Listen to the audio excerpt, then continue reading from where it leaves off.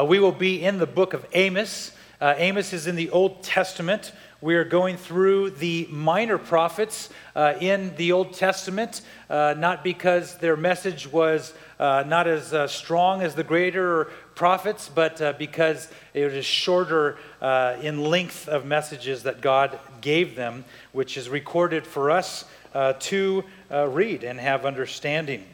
So we will be in the book of Amos, specifically in chapter 4 this morning. We began 2 weeks ago on the book of Hosea, and we were in Joel last week, and today the book of Amos. Earlier this year, I had surgery on my wrist, and so I have not played guitar very much this year. Only a few times in the last month and a half or so, but I still have calluses on the tips of my fingers. Not as much as when I'm playing constantly, but in 1989, I began to learn to play the guitar, and I practiced about 30 minutes a day, and the calluses became quite thick to the point that over the years, when you cannot feel well, you would actually trim them with clippers or sand them down because you can't feel the heat, you can't feel something sharp, you can't play as skillfully as you would like because you can't feel well.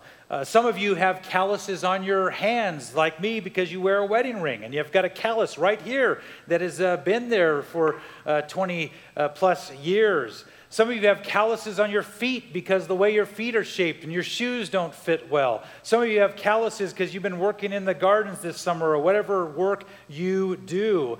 But those of you who have calluses know that you cannot feel very well with them, and it's a hardening or a thickening of the skin from repeated friction.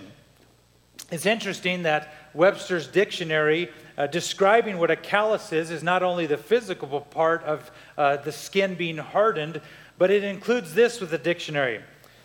Being calloused is also feeling no emotion or showing no sympathy, or the word used there is hard-hearted. Now, sometimes people buy callus removers to remove calluses from their bodies, specifically their feet or their toes. But there is no callus remover that you can purchase for a calloused, hardened heart. And what we see in the book of Amos is God calling people to return to Him and to have their hearts that are calloused towards Him and cold towards Him softened.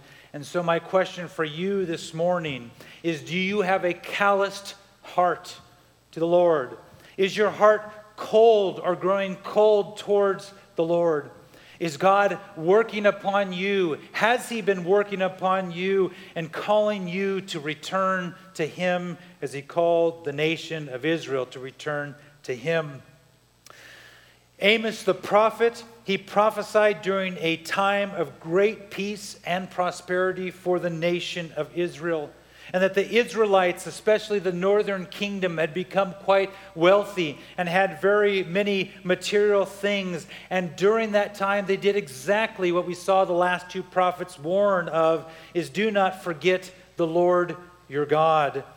The people of Israel had forgotten the Lord, and they boasted in their own strength because of what they had, and they did not boast in the Lord.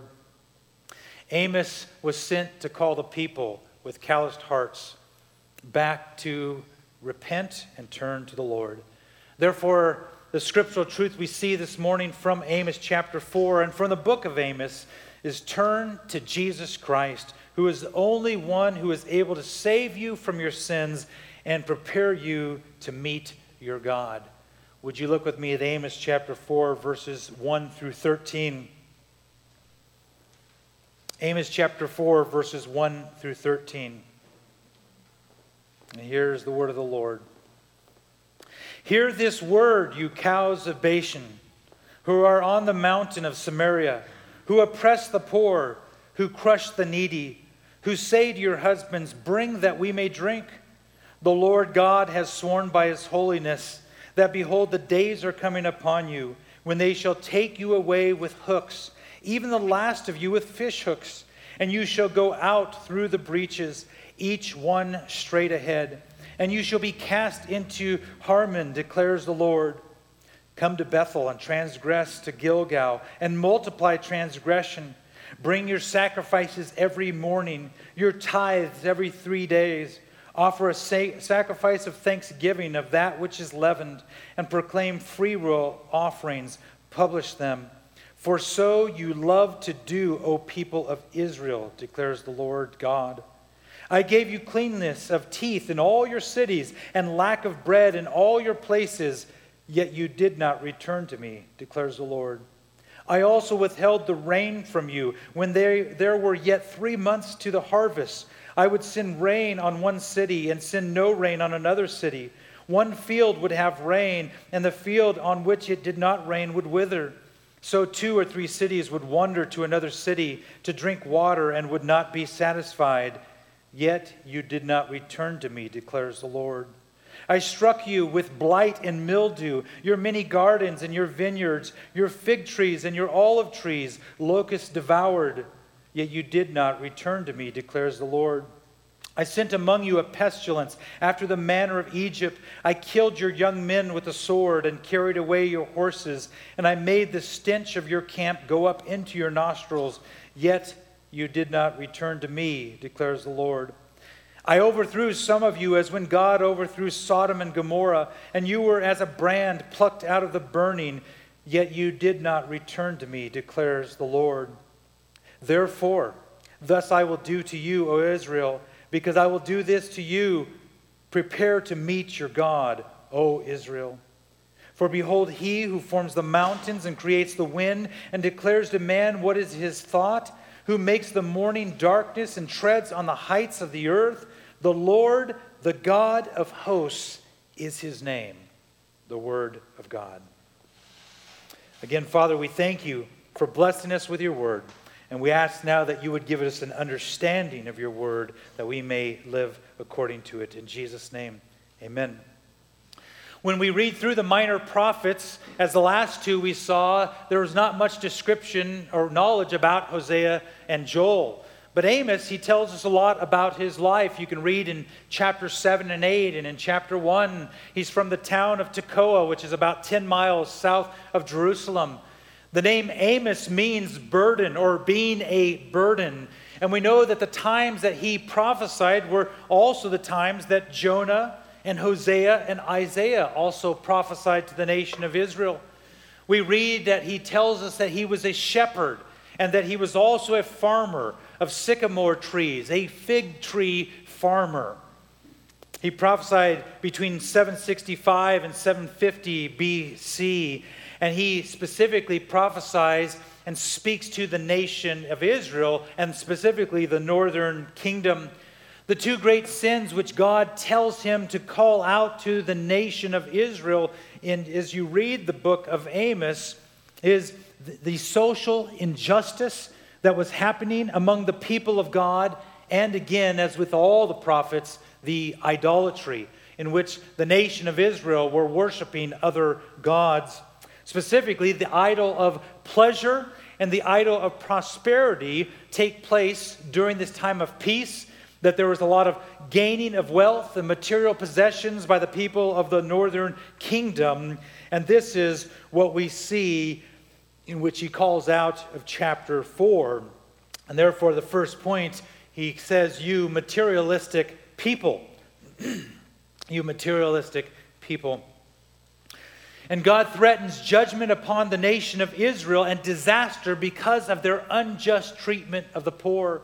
The social injustice going upon among the nation of Israel and their care for the people around them was opposite from what God had told them to do and to abide in the same way that He is holy and that He is right and that He is just. And so he says in verse 1, look with me of chapter 4, hear this word, you cows of Bashan. And some of you then followed along in that verse and saw that he was calling the women, the wives, cows of Bashan. You said, what a horrible statement. You calling those women cows?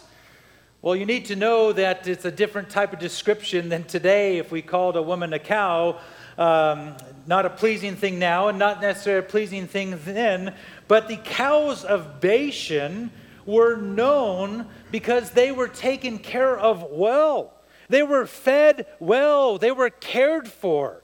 Just like in today, if you had an Aberdeen Angus or a Scotch Highland or a Wagyu, these cattle that I read about this week, they're cared for. The veterinarian's always there. They're having the best feed, and they're taken care of so that when they are sold and when they are slaughtered, that they are the best meat that you can get. Here he says, you cows a Bashan. And he calls these women who are self-indulgent, who are pampered ladies, who are crushing the poor, and the material things are of such great importance to them that they command their husbands, bring me my wine, bring me my chocolates, bring me these things as I sit in my hot tub and relax. And they want these extravagant things because wealth has risen to the greatest importance in their life. And it's just like today, not calling out women, but calling out our world. Materialism in the United States of America, in Missoula, Montana, runs rampant. Turn on your TV, see the commercials that you see, that you are brought before you. Your children are constantly wanting the next thing when they go to the store, because commercialism has become great at marketing to you and I that we need our stuff. And therefore, we're going to do whatever we want to invest our money, to spend it, to get whatever it is, even if we have to steal or if we have to oppress another person to get ahead in our jobs, to get ahead at school, to cheat on a test, to steal from our boss, whatever it may be, so that we can have our stuff, so that we can have joy. That is a great lie that this world presents to you and I.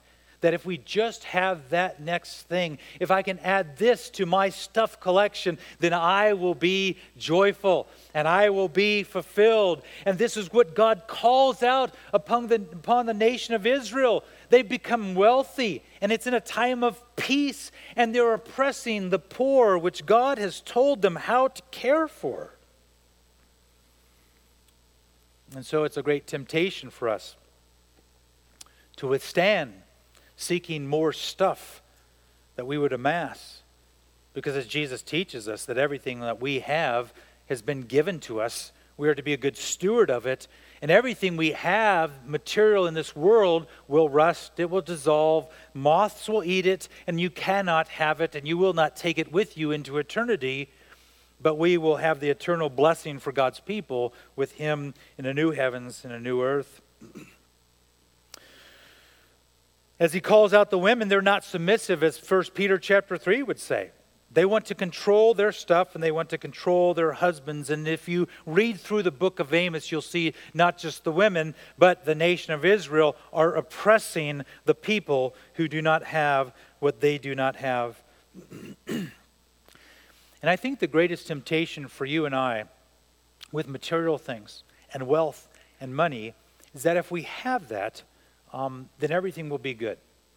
If I just have this for my family, if I just have this amount in my bank account, if I have this retirement, then things will be great.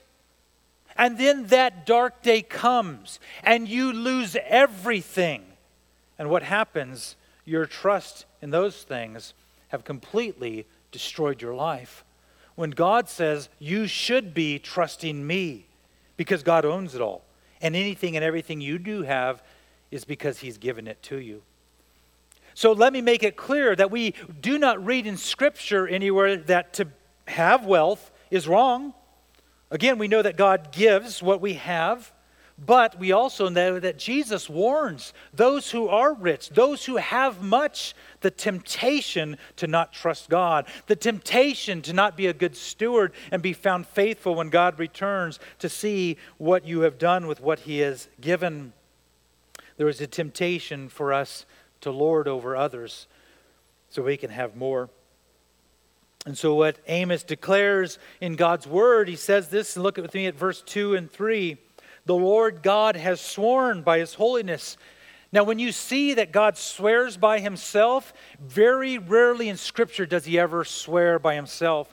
Here he swears by his character, specifically, he swears by his holiness. He says that, behold, the days are coming upon you when they shall take you away with hooks, even the last of you with fish hooks. And you shall go out through the breaches, each one straight ahead, and you shall be cast out into Harmon, declares the Lord.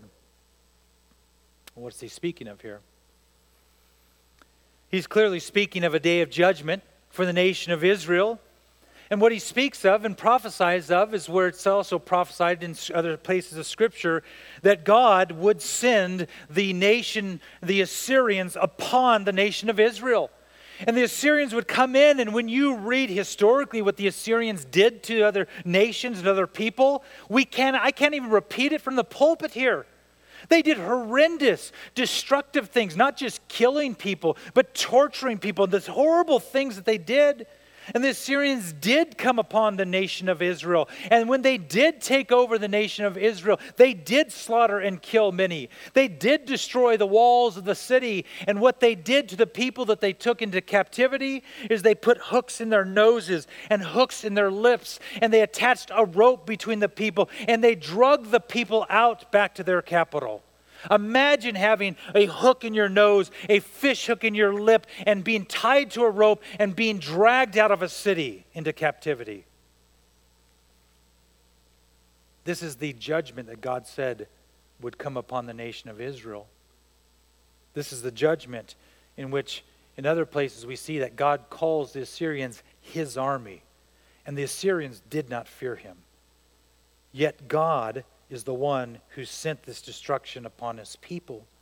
So let it be known that when we see the trouble in this world, and we're going to look at a list here of all that he sent upon the nation of Israel, the question always is like, why does bad things happen to good people? Why did this happen? Why did that hurricane just happen? Why did these people die? What happened with this pestilence that happened? Well, here we see that God sends it upon his people for the purpose of turning their hearts back to him.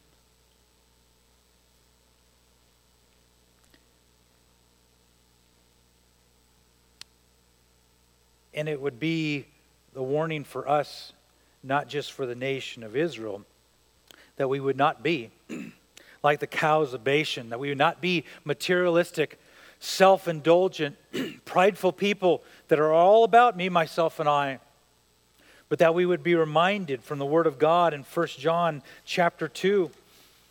Here's what the Word of God tells you and I about stuff in this world.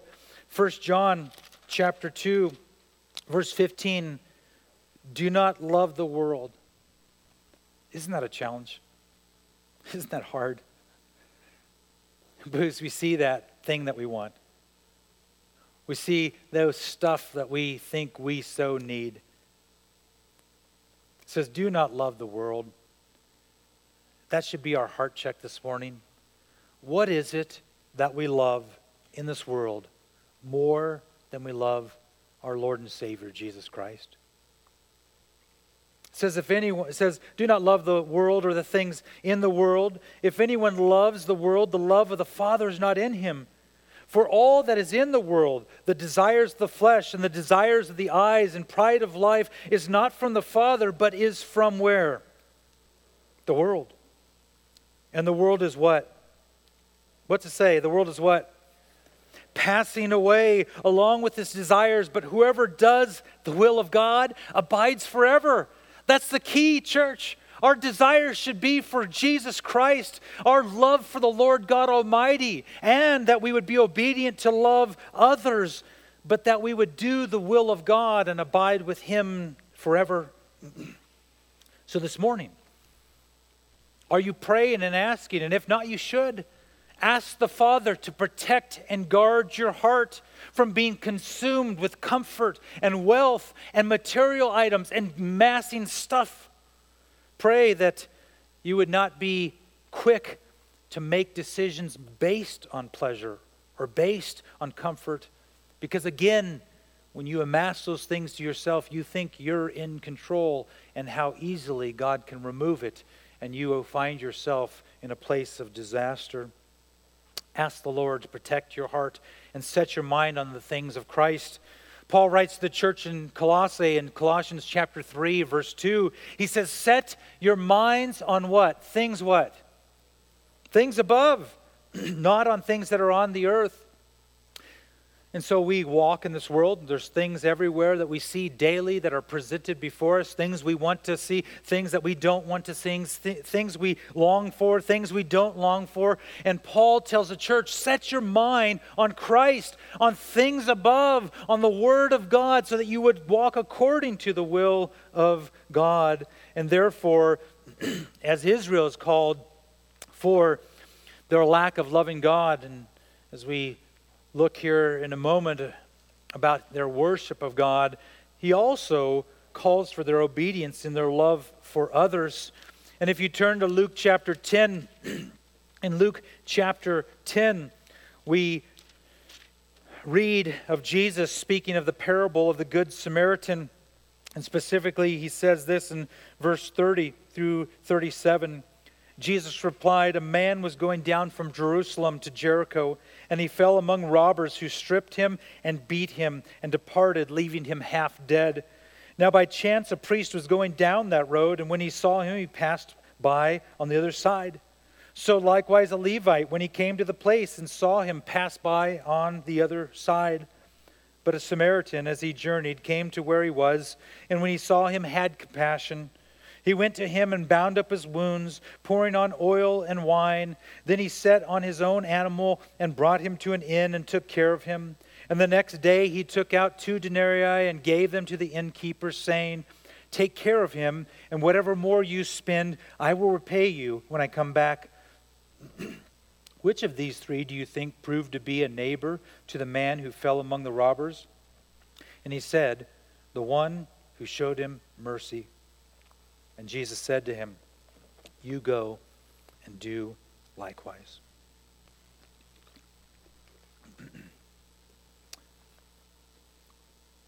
This is the call and the condemnation against Israel, that they did not love the Lord, they forgot Him, they were happy with what they had, and they oppressed the poor. They did not stand for the justice of God.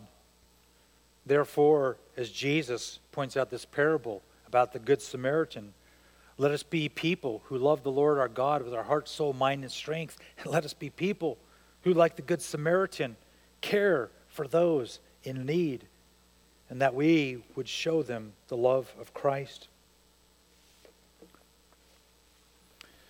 In verses 4 through 5 in Amos chapter 4, God calls out through Amos their worship. And he calls them, you false worshiping idolaters, is what he really titles them as. And we see in verse 4 through 5 that God is calling out their gathering of corporate worship. The things that they did supposedly to worship God. And that they were arrogant in this. If you look at Amos chapter 4, if you turn over to chapter 5 a page, in verse 21 through 24, here's what he says about basically their church attendance, their church gathering, their worship services. He says in verse 21 of chapter 5, I despise your feasts, and I take no delight in your solemn assemblies. Even though you offer me your burnt offerings and grain offerings, I will not accept them. And the peace offerings of your fattened animals, I will not look upon them. Take away from me the noise of your songs. To the melody of your harps, I will not listen. But let justice roll down like waters, and righteousness like an ever-flowing stream.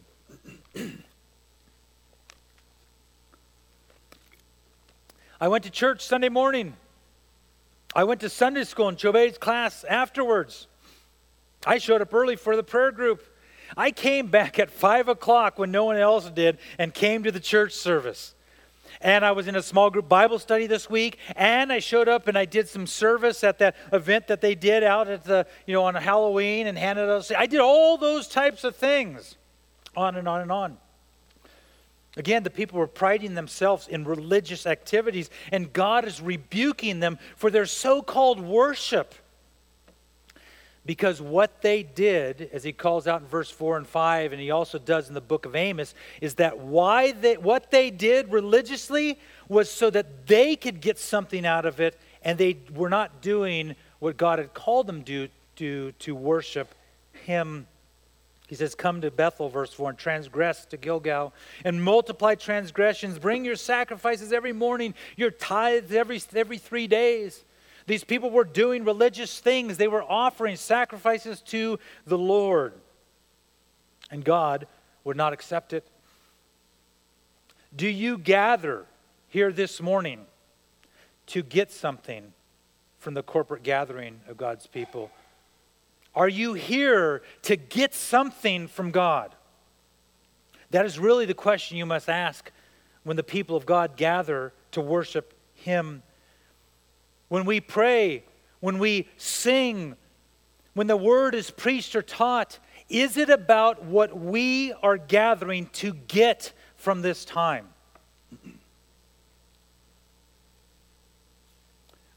We are consumers, whether you agree with me or not. And we live in a world, not just a nation, of consumerism. And you have been raised from a very young age to consume. And therefore, the danger is that you gather in the name of the Lord to worship him, but instead your heart is set on consuming during this time. The worship of God, when we read in Scripture, is about him. It is not about us. We simply are commanded to worship him because we love him. And we are told how to worship him in the Word of God. The corporate gathering of the body of Christ is for Jesus Christ, his name, the King of Kings. It is not for us. Yes, we benefit greatly from the corporate gathering. We are commanded in Hebrews not to forsake the gathering of the body of Christ. And so we are to gather together. We are commanded to worship the Lord. But the worship of God is for him, and it's not meant for us. And you say, yeah, but I'm so blessed by it. Yes, because we are blessed when we gather to worship the Lord. We are blessed by God speaking to us from his word. But do not mistake that worship is for God and not for us. I fear that in the church today, worship songs have become an idol for Christians. I have a fear that music that is sung in churches has become an idol for me, myself, and I. Instead of songs, hymns, spiritual songs are for the worship of God.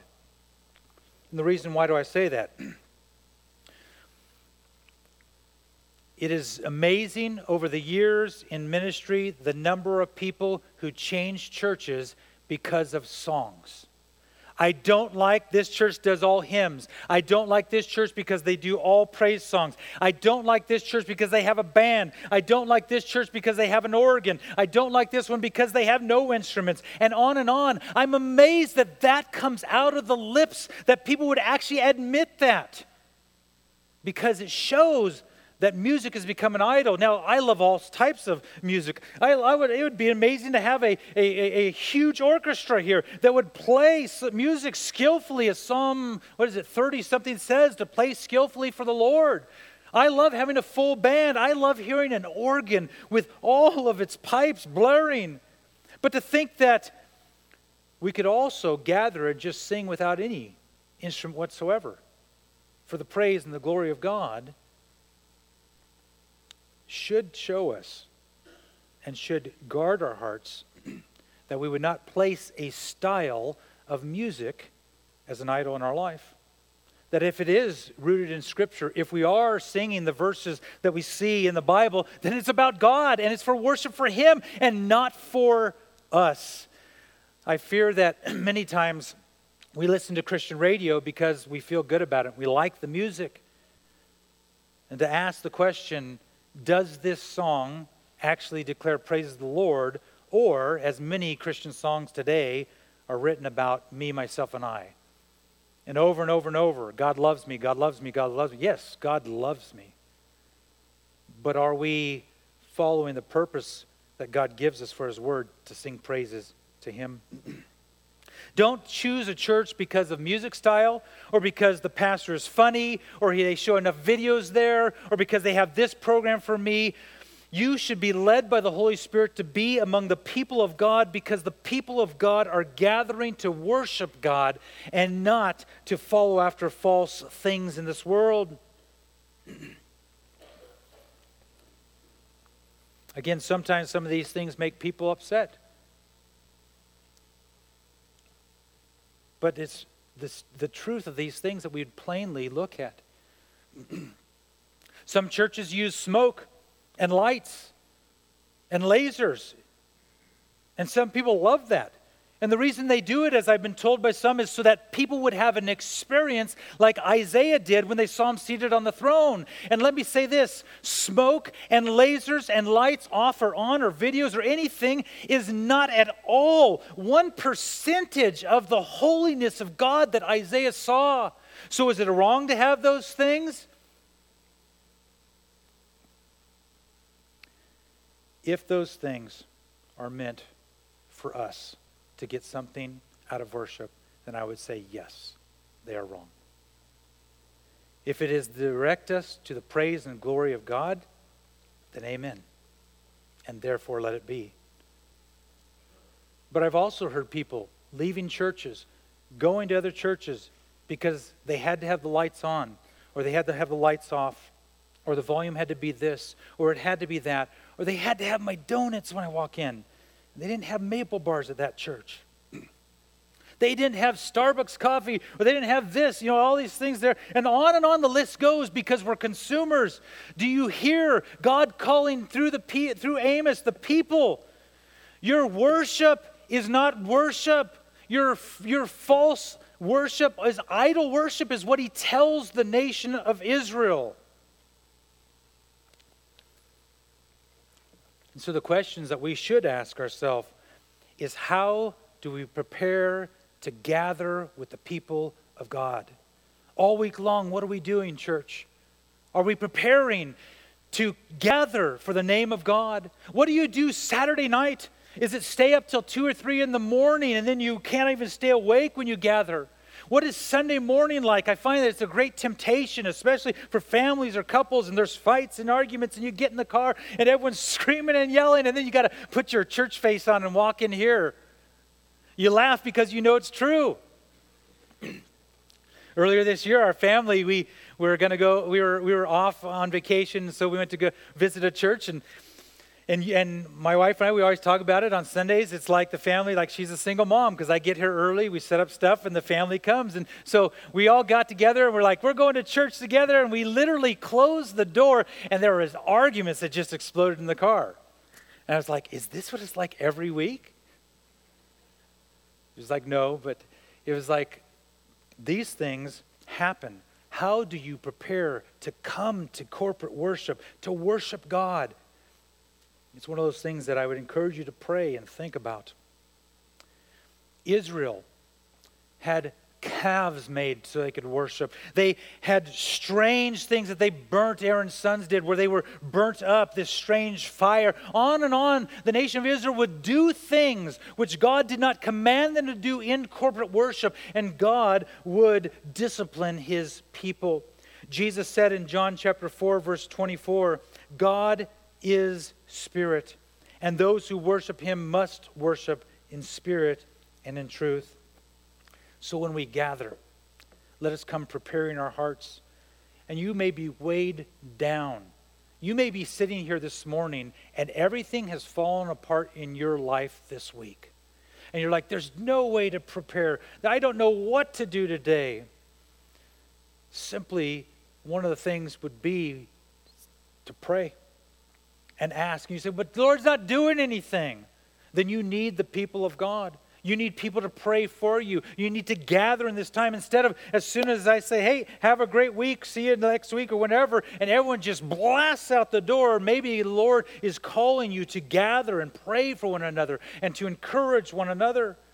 But we read the Word of God because we're commanded to, and we gain from that for our life because of the Holy Spirit giving us understanding. We pray because Jesus says to pray and tells us how to pray. We have fellowship together because we're called to not forsake that. We take the Lord's Supper, communion together because we're commanded to do those things. And in that, see what Jesus has done for us and be reminded of that. Church, let us not be false worshiping idolaters. Look at verses 6 through 11 of Amos chapter 4. He says to them repeatedly, "You did not return to me." Look at verses 6 through 11. It's basically a food shortage. He sends upon them the famine of the land in verse 6, and he says, "Yet you did not return to me." In verse 7, he withholds rain from the crops. "Yet you did not return to me."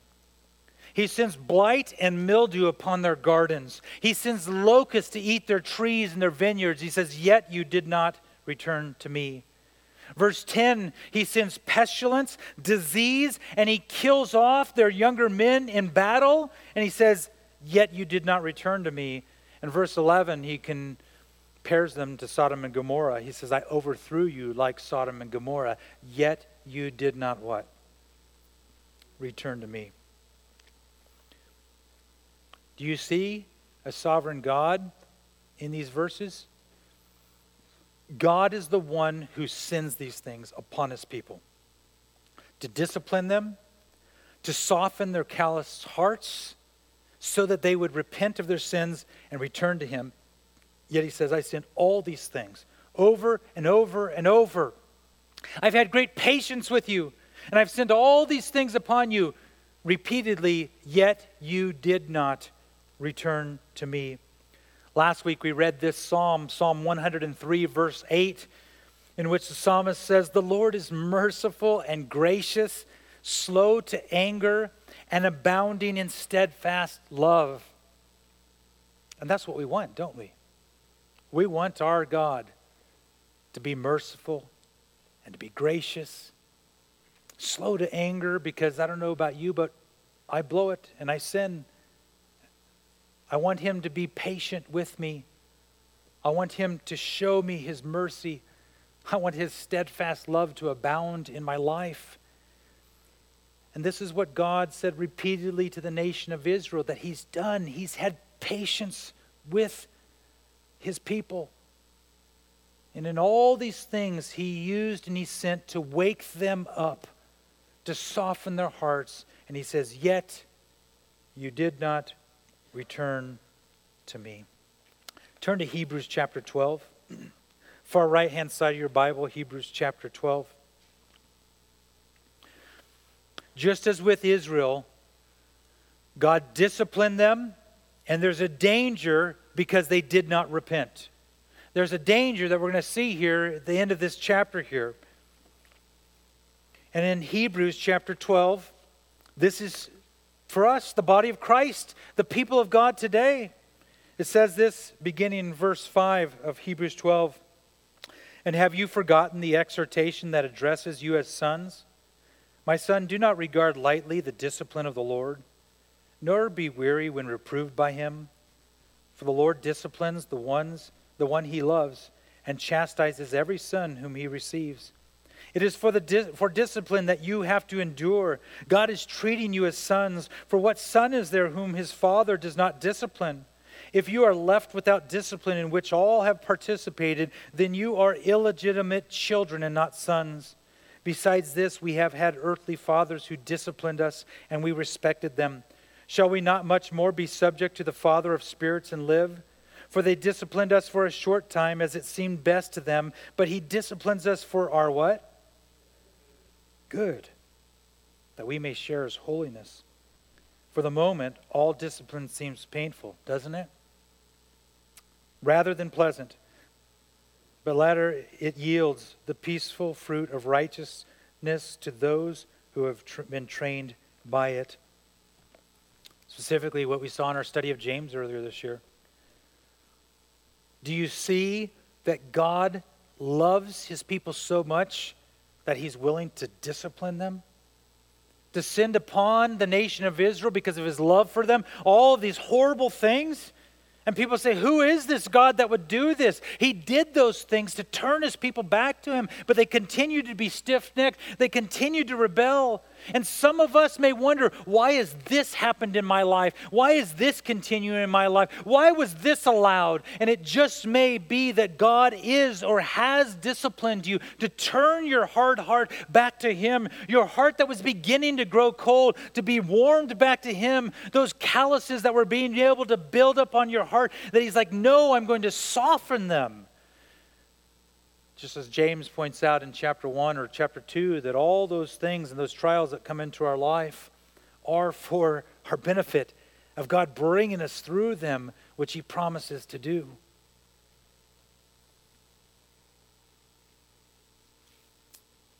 And so again, is your heart cold towards the Lord? Is your heart becoming cold because of sinfulness, because of things of the world? Is your heart becoming calloused because there's things that God has done to discipline you, and you continue to blame him and to go after him and attack him instead of turning to him and repenting of sin? In Luke chapter 15, many of you know, actually it's amazing that many in the world who don't have a regard for God know this parable. It's the parable of the prodigal son. The son wants his share of his father's money, his inheritance, and goes off and wastes it and spends it. And he comes to a point in his life, and specifically in verse 17, but when he came to himself, that should be our prayer. Lord, would you help me come to my senses today? Come to myself. That in these areas you're calling me to turn to you. But when he came to himself, he said, how many of my father's hired servants have more than enough bread, but I perish here with hunger? I will arise and go to my father, and I will say to him, Father, I've sinned against heaven and before you. I am no longer worthy to be called your son. Treat me as one of your hired servants. And he arose and came to his father. But while he was still a long way off, his father saw him and felt compassion and ran and embraced him. He says, my son was lost and now he's found. And in that, we act like the prodigal. We run off after the things of the world that we think are going to give us joy and peace and happiness.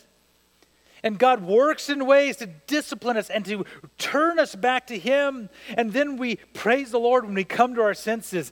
I will return to the Lord. The nation of Israel was not at that point. Now, when you read at the end of Amos, the last chapter, you'll see that God returns, these people return to him and restores them. But for a time, they don't. And the Assyrians are sent upon them. And for them, that day of the Lord is the Assyrians. Look at the last two verses of Amos chapter 4. Prepare to meet your God is the fourth point. Amos says the word of the Lord, therefore thus I will do to you, verse 12. O Israel, because I will do this to you, prepare to meet your God. O Israel, because they would not turn to God and meet him in righteousness, they will meet him, but it will be in judgment.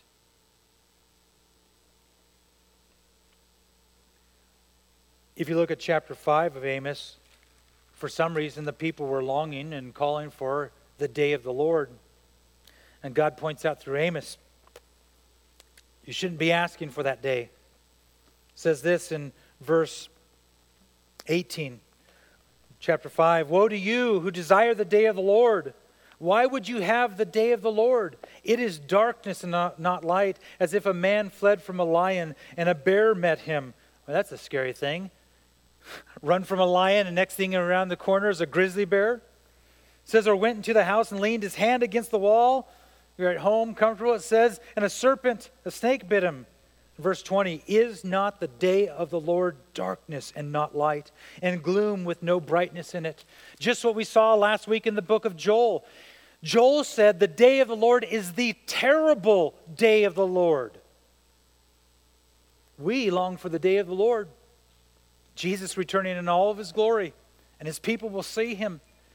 But for the vast majority of people who have lived on this earth, who have never turned to the Lord, the day of the Lord is darkness. The day of the Lord for them is judgment. The day of the Lord for all who are from Christ and do not believe in him, Lord and Savior, for them all they will receive is judgment of God for the sinfulness that they've committed against God, and they will be cast into hell for eternity. And there in the place of hell, they will have the wrath of God the Father upon them forever. Conscious, eternal torment forever. Because they will not return, they will not turn to the Lord, they will not trust him for any or whatever reason. And so he says, I'm going to do these things. The day of the Lord for the nation of Israel, in a sense, will be the Assyrians coming upon them. He says, don't ask for that day. But if you look at verse 13, it says, for behold, he who forms the mountains and creates the wind and declares to man what is his thought, who makes the morning darkness and treads on the heights of the earth, the Lord, the God of hosts is his name. What a glorious verse. Read Isaiah chapter 40 this week. Isaiah chapter 40 speaks of this in great detail, of the greatness of God and how God is seated above the heavens and we are like grasshoppers before him.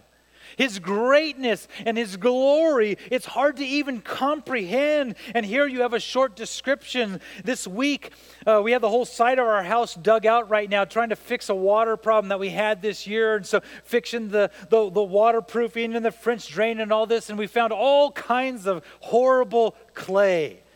And some of you know what I'm talking about. The clay is a bad thing here. And my kids were taking this clay that's been dried out for a few weeks, and they were gathering all this up. I'm like, yeah, get rid of the clay.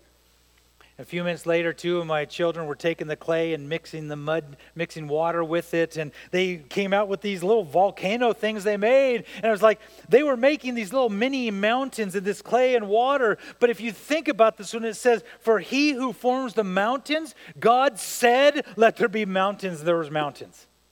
He formed the mountains. And you say, well, no, there's a flood. Look around us. Okay, who sent the flood? The Lord God Almighty. He shapes the mountains. He makes the mountains. Think about the power and greatness and glory of God. Some of you saw the wind blowing the leaves off the trees yesterday. Not only did he create the trees, which in this time is just glorious, so the color changing, but it says that he creates the wind that blows the leaves off the trees. Church, we have a God who spoke this world into existence, who gives you the ability to even breathe right now. And he receives all of our praise and our glory. It says he even makes the morning darkness and treads on the heights of the earth. The Lord, Jehovah, the Lord, the God of hosts, heaven's army, is his name. No one can escape the coming day of judgment. The glory of God. His judgment and his wrath upon people who are not his own. At that time, when Christ returns in all of his glory, there are a people who will be spared from his judgment and wrath. And that is his church, his elect people. Those he, as we read in Hebrews, he does discipline because he loves us. But on the day of judgment, if you are in Christ, you will not be judged. You will not receive the wrath of God for your sins because someone already has done it. Jesus Christ, the Son of God, went to the cross, and there at the cross, he bore the sins of his people. And he was judged by God the Father. And God the Father poured out his wrath on the Son that was meant for you, people of God. And so it's there, the just judgment of God meant for you, if you are a follower of Christ, Jesus took. And he bled and he died. And he was buried in the tomb. On the third day, he rose again from death to life, conquering Satan, conquering sin, and conquering death. And Jesus Christ has ascended to heaven, where he's ruling and reigning now. And as Hebrews tells us, that he is interceding for you. And he has said and promised he will return in all of his glory. And we pray and we long for that day because we love Jesus with our heart, with our soul, with our mind, and with our strength. And our heart's desire is that we would worship him in spirit and in truth. Christian, God does love you. And if he disciplines you, it's because he loves you. And he does not want your heart growing cold. He does not want your heart becoming callous. He wants you to love him and to obey him. Therefore, this morning, if you are a Christian, pray and ask the Lord to reveal to you the areas of your heart that are growing cold towards him. In Amos chapter 5 and verses 4 and 6, he tells the people, seek the Lord and live. Isaiah 55:6, seek the Lord while he may be found. Call upon him while he is near. Matthew chapter 6 verse 33, but seek first the kingdom of God and his righteousness, and all these things will be added to you. If you are not a Christian, if you are here this morning on October 16th, 2022, you have heard the gospel preached to you. You have no excuse. God calls you to turn from your sins, believe that Jesus Christ is Lord, that he is Savior, and there is nothing that any of you can do to be saved, but that he's done all the work at the cross. And therefore, if you are lost in your sins, and today the Holy Spirit has convicted your heart that God is holy and you are not, and you have guilt and shame of your sin, all I can tell you is plead and ask for forgiveness and mercy of God today, and he is the one who saves. There is no special word, special class, special prayer to say. Simply call upon the name of the Lord, and he will save his people from their sins. Father, we ask that in this moment, where we have looked at your word, and we have seen that you discipline those whom you love. We don't want to ask for discipline, but we ask that you would show us when you are disciplining us, that we would turn to you, and that our hearts would not grow cold. Our hearts would not become calloused. Father, we thank you that you love us before you even created us, to save us through your Son and his blood shed for us. We worship you, Jesus. We praise your name, for you are the King of kings and Lord of lords. We love you and we desire to walk in your ways, and therefore we pray, lead us in paths of righteousness. Give us a hunger for your word. Help us to seek after the things above and not on this earth. Forgive us of our materialism. Forgive us of our hoarding of stuff. Forgive us of our oppression of the poor. Forgive us of the things that we value and worship higher than you. Would you warm our hearts to you this morning? And Father, for all who have been here this morning, who have heard the gospel preached to them, I pray that today, for them who are lost, is the day of salvation, and that you have already began that work of salvation in them. Father, we praise you. We lift up our voices to you because we love you. In Jesus' name, amen.